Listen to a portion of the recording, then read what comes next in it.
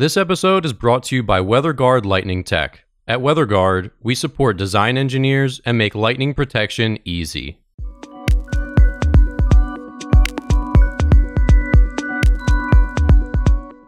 You're listening to the Struck Podcast. I'm Dan Blewett. I'm Alan Hall. And here on Struck, we talk about everything aviation, aerospace engineering, and lightning protection.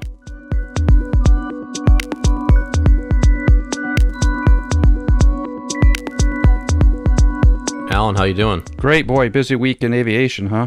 A lot of things are changing here. Yeah, a lot of stuff's going on. So let's jump right into that. So Airbus is cutting 15,000 jobs. Alan, that's a big deal. It's a big deal because in America, I always think about European companies never laying off anybody or just letting people retire out of the industry. But Airbus needs to make cutbacks pretty quickly. They got to maintain their financial stability here. And with the market in the airline industry, where a lot of airlines in the United States are only flying at about half or maybe 3/4 is what they're thinking going forward. Like Delta's thinking about getting to basically a 3/4 aircraft level. There's just not going to be huge demand for new aircraft immediately. So whatever they've been building in the last couple of months is probably going to be it until the airline industry catches up. So they're talking about by sometime next year, 5,000 employees in France, 5,100 in Germany, 1,700 in Britain, 900 in Spain, and 13 others elsewhere.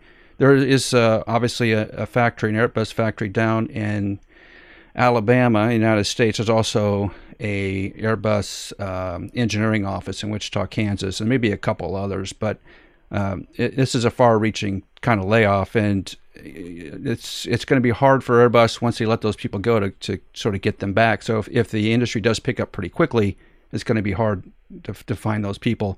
It seems like the American economy is going to pick up relatively quickly compared to some others. So in the engineering world, once you lose those engineers, they're going to find some other place to go that's more stable, and it's going to be really difficult to get those people back. Well, Airbus is shedding a lot of workers. Do you see this being? Boeing's doing similar things. Like we just heard that a lot of their orders are getting canceled. They are also cutting production of the 747. So. Right.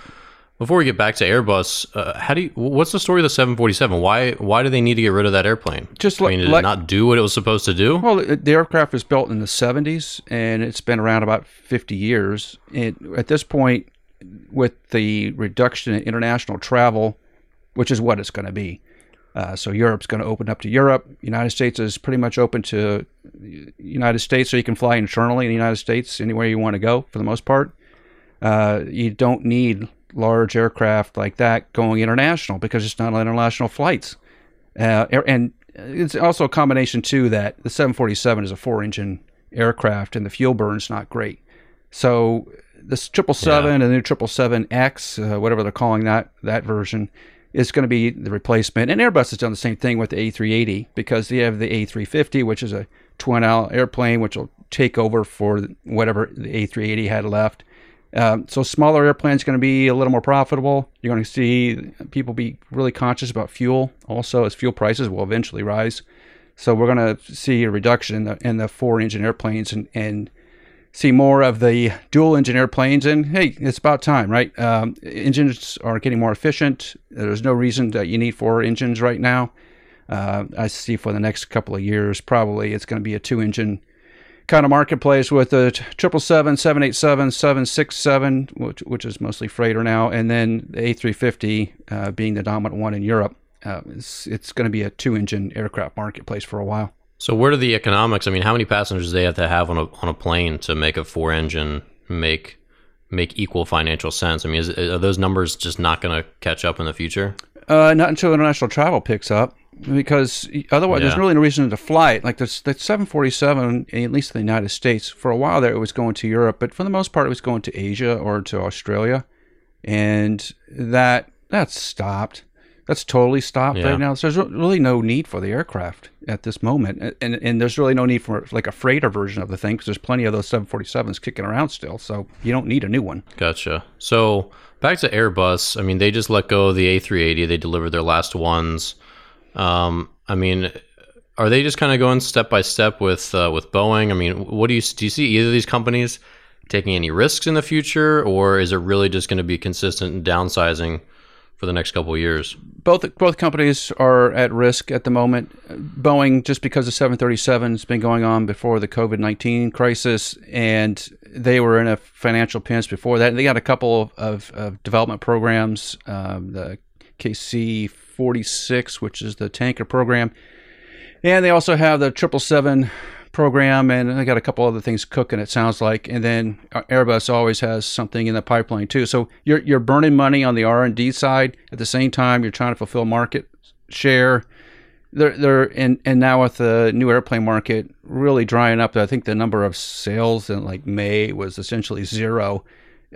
Both those companies need that cash flow to keep workers employed. It's sort of, rob from Peter to pay Paul sort of situation in the aircraft industry. You need those orders and you need that cash flow to pay employees. And when the sales dry up, then you have to make really drastic cuts to the employment, which is what they're doing. Have to. Yeah. What about the small aircraft market, like the business jet market? So we saw here the 2021 NBAA Business Aviation Convention and Exhibition is it canceled this year? It's canceled for this year. It was supposed to be down in Orlando. They're pushing it back. Yeah, they had that happen before. They had that happen in 2001 with 9/11, where they pushed the convention. I think it was in New Orleans that year. They pushed that convention back later in the year. In this particular case, it looked like it's just flat out canceled.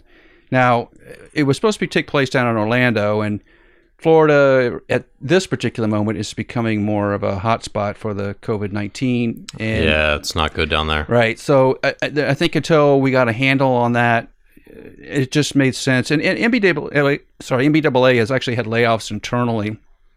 So this is a little bit of a trouble spot for NBAA, which is a big proponent of business aviation. They've had to have some layoffs, and now all their conventions are big money raisers for them. That keeps everybody employed. So if they don't have a convention, they don't have that sort of income and revenue and advertising and sales that they normally have. And so now it really hurts them sort of going forward. But I think there's sort of an upside on the business aircraft. At least in the United States, some of the stigma has been lifted on the business aircraft. For a while there was in 2008 and 2009, it was sort of forbidden thought to actually go out and buy an aircraft, and corporations were unloading a lot of their business jets as market pressures would have demanded. But now with the COVID-19, I think it makes a lot more sense. You don't have high value employees like a CEO, COO, CTO, maybe flying commercially, where they may be exposed to COVID-19. That can really take down a company if you lose someone, especially if they've died from it. Yeah. They can really hurt your company. So it makes sense then to go ahead and get a business aircraft just because of the isolation part of it. It may make financial sense, longer term financial sense, to have one of those aircraft or become part of a leasing program to pick up an aircraft and go with it, at least for the next year or two until you kind of things settle out. So the business market and the business aircraft market may be picking up a little bit. We'll see how it plays.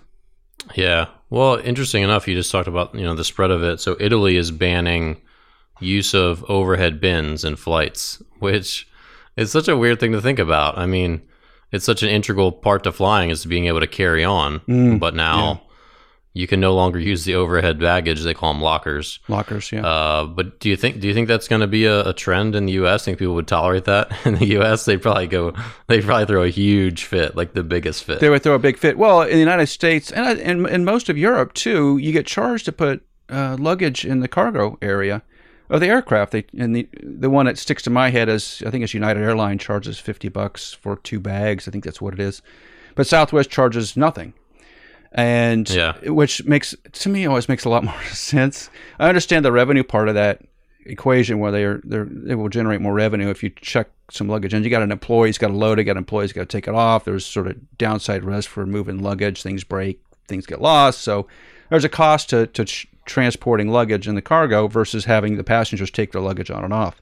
But having traveled recently across the United States on a couple of flights, there is that sort of natural tendency when there's items in the overhead bin that people sort of gather around them to grab their gear as they're getting off the airplane and getting on the airplane for that matter. So when Southwest loads up an airplane, I think they were actually calling out that they're asking people to load their gear underneath the seats as much as they could and try to stay out of the overheads. But I don't think that's possible in a sense. If they're trying to do for a separation issue, I get this. Why Italy and not everywhere else? I don't know. I still don't understand why it would be just Italy, because that phenomena happens everywhere. Particularly, I've already sort of noticed on international travel, because everybody's so tired of being on the airplane, they just want to get off. But the crowding around the overhead bins has really got to stop, and at least for the time being. Can everybody just slow down a little bit? Yeah. Well, I mean, for business travel, I mean, if you're a person that is able to pack light and you're in a hurry and you don't want to go through that would make a lot of people upset. Like, I don't want to wait an extra 40 minutes to get my bags if I don't have to. Right. And we get it, Yeah. It's health. Delta, when we were flying last week, Delta had a baggage guarantee. I think it was bags within 15 minutes was their guarantee, which would make a big difference. One of the airports that always gets me is flying in and out of Philadelphia. Philadelphia, for whatever reason, takes forever to get your luggage in and out of there. But other airports, fine. I mean, there's been cases traveling relatively recently where I've come off the airplane. By the time I got down to baggage, bags were there, ready to go. So obviously, not having as many flights helps that.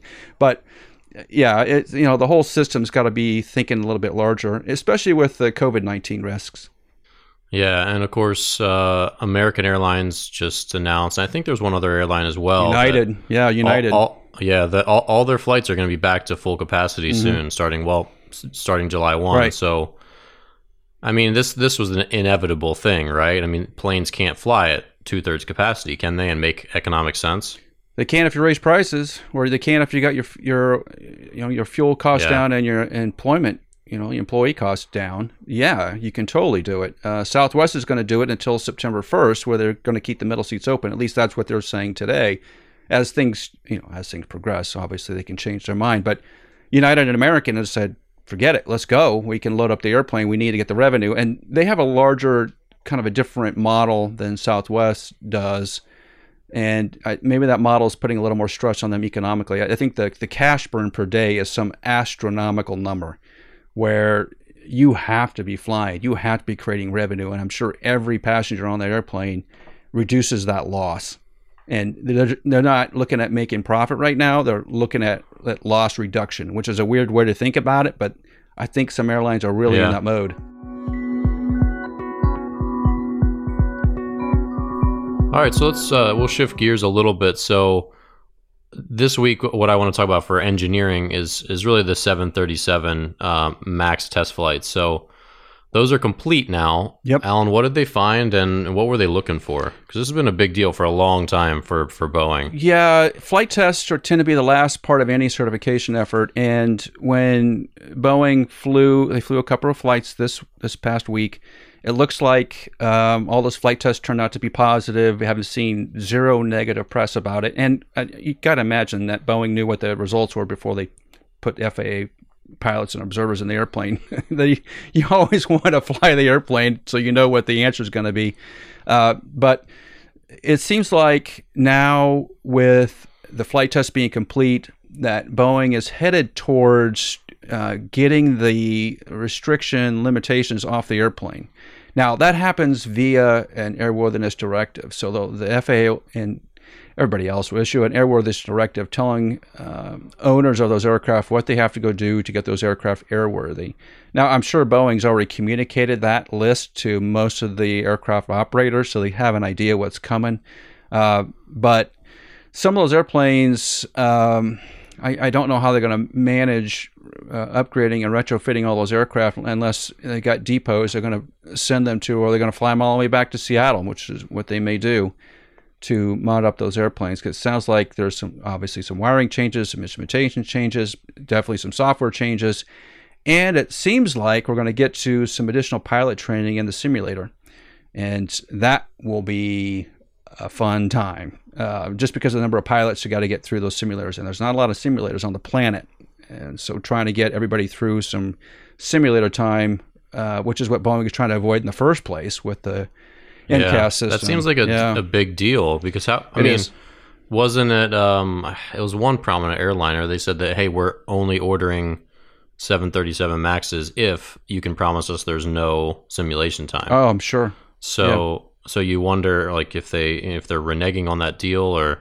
yeah, sure. I don't know how they handle that, because they're like, no, we're buying all Airbus unless you can guarantee it. Do it. You guarantee us that. Well, so, I think if Airbus does that, they're not thinking straight. One of the things that came out of the 737 MAX investigations and all the reviews and engineering time and looking at the safety analysis, system safety analysis, and functional hazard assessments, and I'm going to talk technical for a minute. There's a lot of probability and a lot of analysis done on system performance to determine if the system is adequate to meet the regulations or not. And the with part of that equation being the pilot performance. You expect that pilots behave in a certain way when some things happen on the airplane, and that was built into the system safety assessments. That the pilots, when X happened, pilots would do Y. Well, it turned out pilots didn't do Y, and then the system responded in a way that I'm not sure everybody grasped at the time, but the system, repeatedly kept pushing nose down to the point where the pilots couldn't recover it. That's an unforeseen consequence, because I don't think Boeing didn't think that was going to happen. So you got this mismatch of engineering interpretation of pilot responses, and then you have a whole bunch of pilots, most of which would have responded in that manner that they had assumed on the system safety assessment, and then a couple that didn't. So now, if you get those pilots running through simulator training, you can lay eyes on everybody. And I think if Airbus is thinking straight too, simulator time is simulator time. That's a small cost. It's not negligible, but it's small relative to the PR disaster and the grounding of airplane disaster that Boeing's been through, and the cost of the stock and everything else, loss of jobs, you name it, that was caused by sort of not thought through engineering combined with some pilot reactions.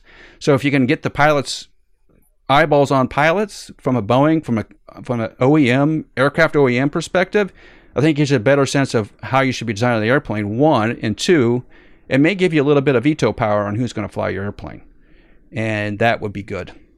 That would be good. So when you say veto power, what exactly do you mean? I think that some of the airlines, like, it's sort of a well-known factor, right? It's not like we all sit around drinking coffee talking about this, but there are some airlines that have better training than others, and there's some groups of pilots that have more flight experience than others, and in that difference is where details and problems can occur.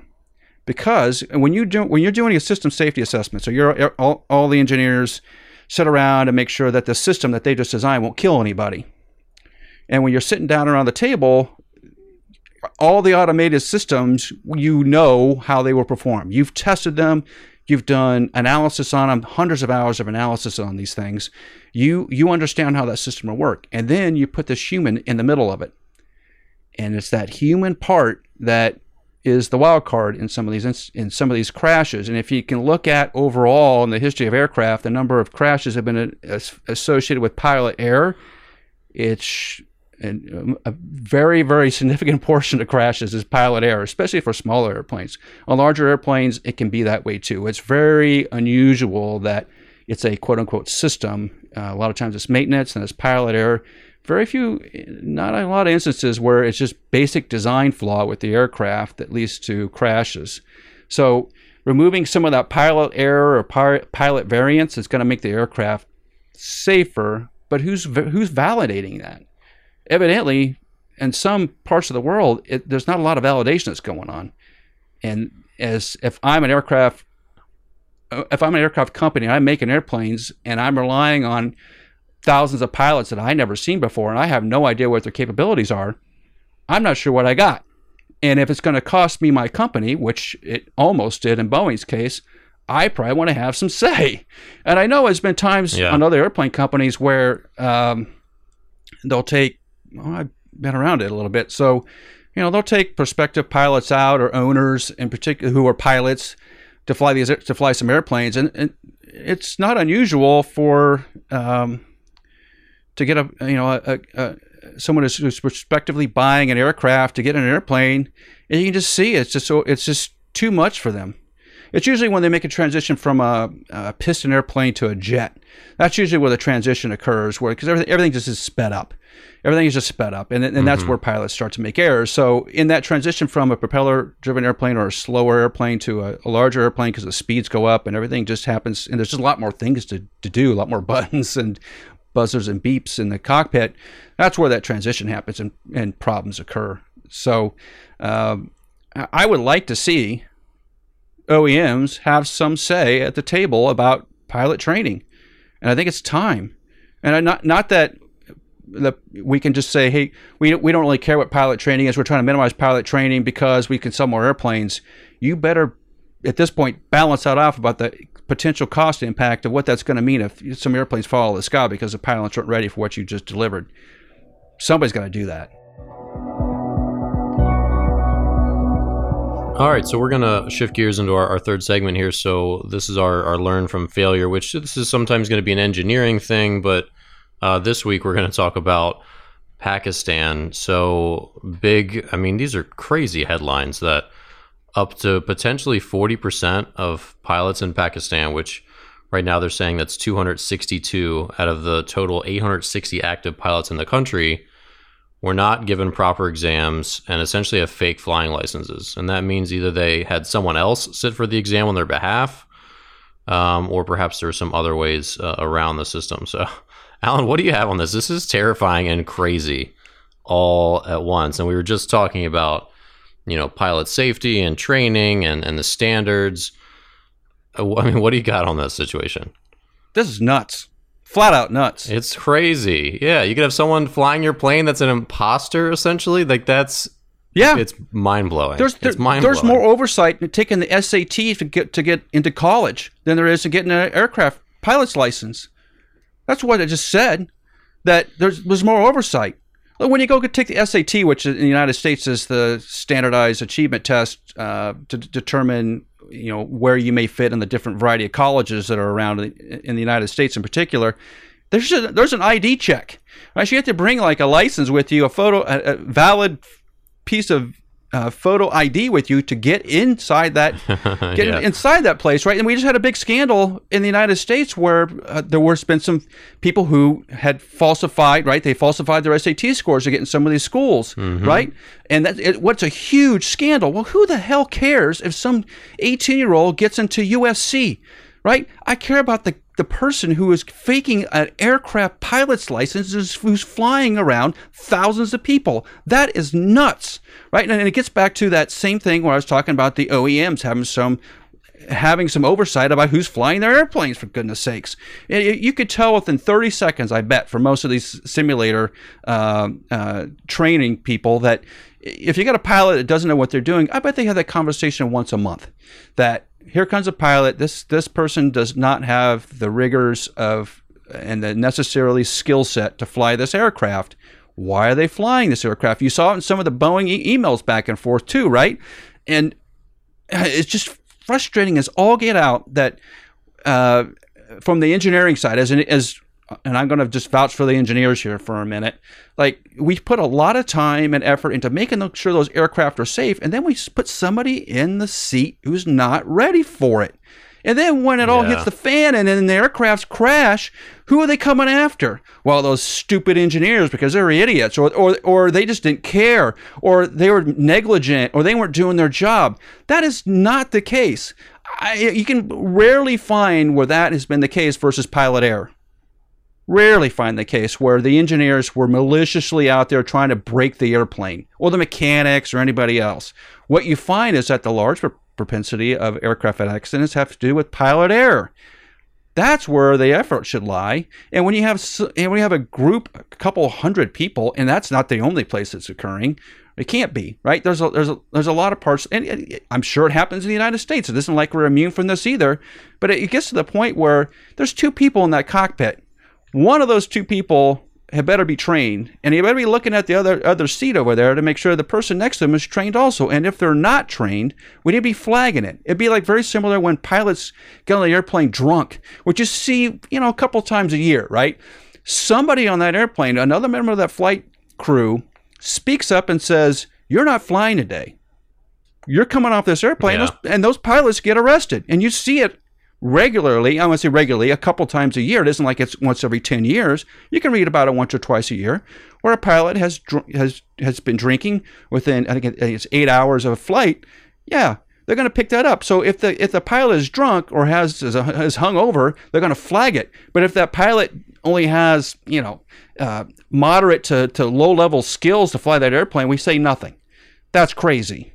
That's crazy. You wouldn't do it if someone's driving a car, you're sitting in the passenger seat. You wouldn't let somebody who's a poor driver sit there and get you killed. Why are we letting that happen on an airplane? It's beyond me. Yeah, it's also a strange idea that you would want to do something that dangerous. Yes. Fake. Like I personally wouldn't want to fake be a pilot. Like I would crash. It isn't the expected outcome that you're going to crash at some point, or you're just going to find yourself in an oh crap moment where you're way over your head and then you get exposed. I mean, that seems like one of the things that you just don't really want to fake. I don't know. It's baffling in so many ways. Well, I think it's a way. Yeah. It's a way. Being a pilot is a very prestigious thing. Well, we made a movie about it, right? What's the name of that movie? Well, the guy's a teenager and he fakes being a pilot and he's flying around the world writing bad checks. Oh yeah. Catch Me If You Can. Catch Me If You Can, right? So there's I mean, there you go, right? They thought that guy was a pilot for the longest time. He was flying all over the place. He'd put on the uniform and he's sitting in the cockpit. For God's sakes, what? It isn't like this is a new phenomenon. How easy was that? That was the Wild West. Well, it was the Wild West. Yeah, it totally was. But I mean, why did he do that? Well, he did it, one, because he could travel, but two, because there's a lot of prestige to it. Right? Being a pilot is, even in today's world where, we have a skewed sense of reality, but being a pilot is hard. It's a very difficult thing to do. It's like being a race car driver. There's not a lot of really good race car drivers, and yet there's thousands of pilots flying airplanes today. That's a skill set that is not easy to acquire. And once you have it, you want to hold on to it because it does have prestige. When you come onto an airplane, you always give a little bit of respect to the pilot who just brought you to Orlando or wherever you're flying to, because they literally hold you. They hold your life in their hands, and so it is very. Sure. It does, and some. I'm just thinking out loud here, but I think in some places having that level of prestige feels good, regardless of what your skills are as a pilot, for sure. Right? Yeah. And I guess if you're a con artist, you're not really looking that far into the future. You're just trying to see the high you get again from that prestige and all that, I guess. I'm the captain. Yeah. Yeah, that's crazy. So, I mean, what do you think is going to happen? Are they going to overhaul? Well, and the other thing that we talked about off air was that beyond these obviously appalling instances of fake licenses, there's also just the issue of flight time standards, right? So in the U.S., it's 1,500 hours of flight time to be a pilot or a co-pilot, but overseas it's way lower than that in some countries, right? It's about 20% of that, less. Yeah. So there you go, right? That's just a recipe for disaster. Well, who governs that? I mean, why does like a big like EASA doesn't govern that? I mean, no, why is it left up to individual countries? I think it's ICAO, which is the International Aviation Organization that sort of sets standards, worldwide standards. There is a worldwide standard board there, but why the hours are so low? Probably because the member countries want it to be low because they don't have pilots with that much experience and they need to fly airplanes. So they made the argument that, hey, if you have a couple hundred hours of flight experience, you can fly a 737. That seems crazy to me, because even on the military side, we don't put pilots in advanced aircraft without having a good bit of flight instruction and hours in the seat, because it does matter. I think even get a driver's license in my state may take more hours. It seems like it takes more hours to get your driver's license as a teenager as to fly a damn airplane. Like, what is going on? But until And have you seen any push to change those hours? I haven't. I haven't seen one. No. I haven't seen anybody say, hey, maybe that's the problem. Because Boeing and Airbus are afraid they're not going to have any sales. So if Airbus is willing to sell an airplane to a pilot that has 400 hours of flight experience and Boeing doesn't, then Boeing loses the sale. We can't have that, right? And goodness knows we got, I don't know how many world bodies that are making decisions, but why we're not making that one, I don't know. Because we got to get over this crazy crash. That's number of crashes are going on in certain parts of the world because of lack of pilot training. That's got to happen. And that's the I think the interesting takeaway is, like you said, you put so much engineering time into these aircraft, and then you put a human in the seat who's not equipped to fly. Yeah. And just like it's all for nothing. Yes. If the pilot's not competent. Frustrating. All right. Well, that'll do it for today's episode of Struck. If you're new to the show, thank you so much for listening, and please leave a review and subscribe on iTunes, Spotify, or wherever you listen to podcasts. Check out the WeatherGuard Lightning Tech YouTube channel for video episodes, full interviews, and short clips from the show. And follow us on LinkedIn, Twitter, Instagram, and Facebook. Our handle is @WGLightning. Tune in next Tuesday for another great episode on aviation, aerospace engineering, and lightning protection.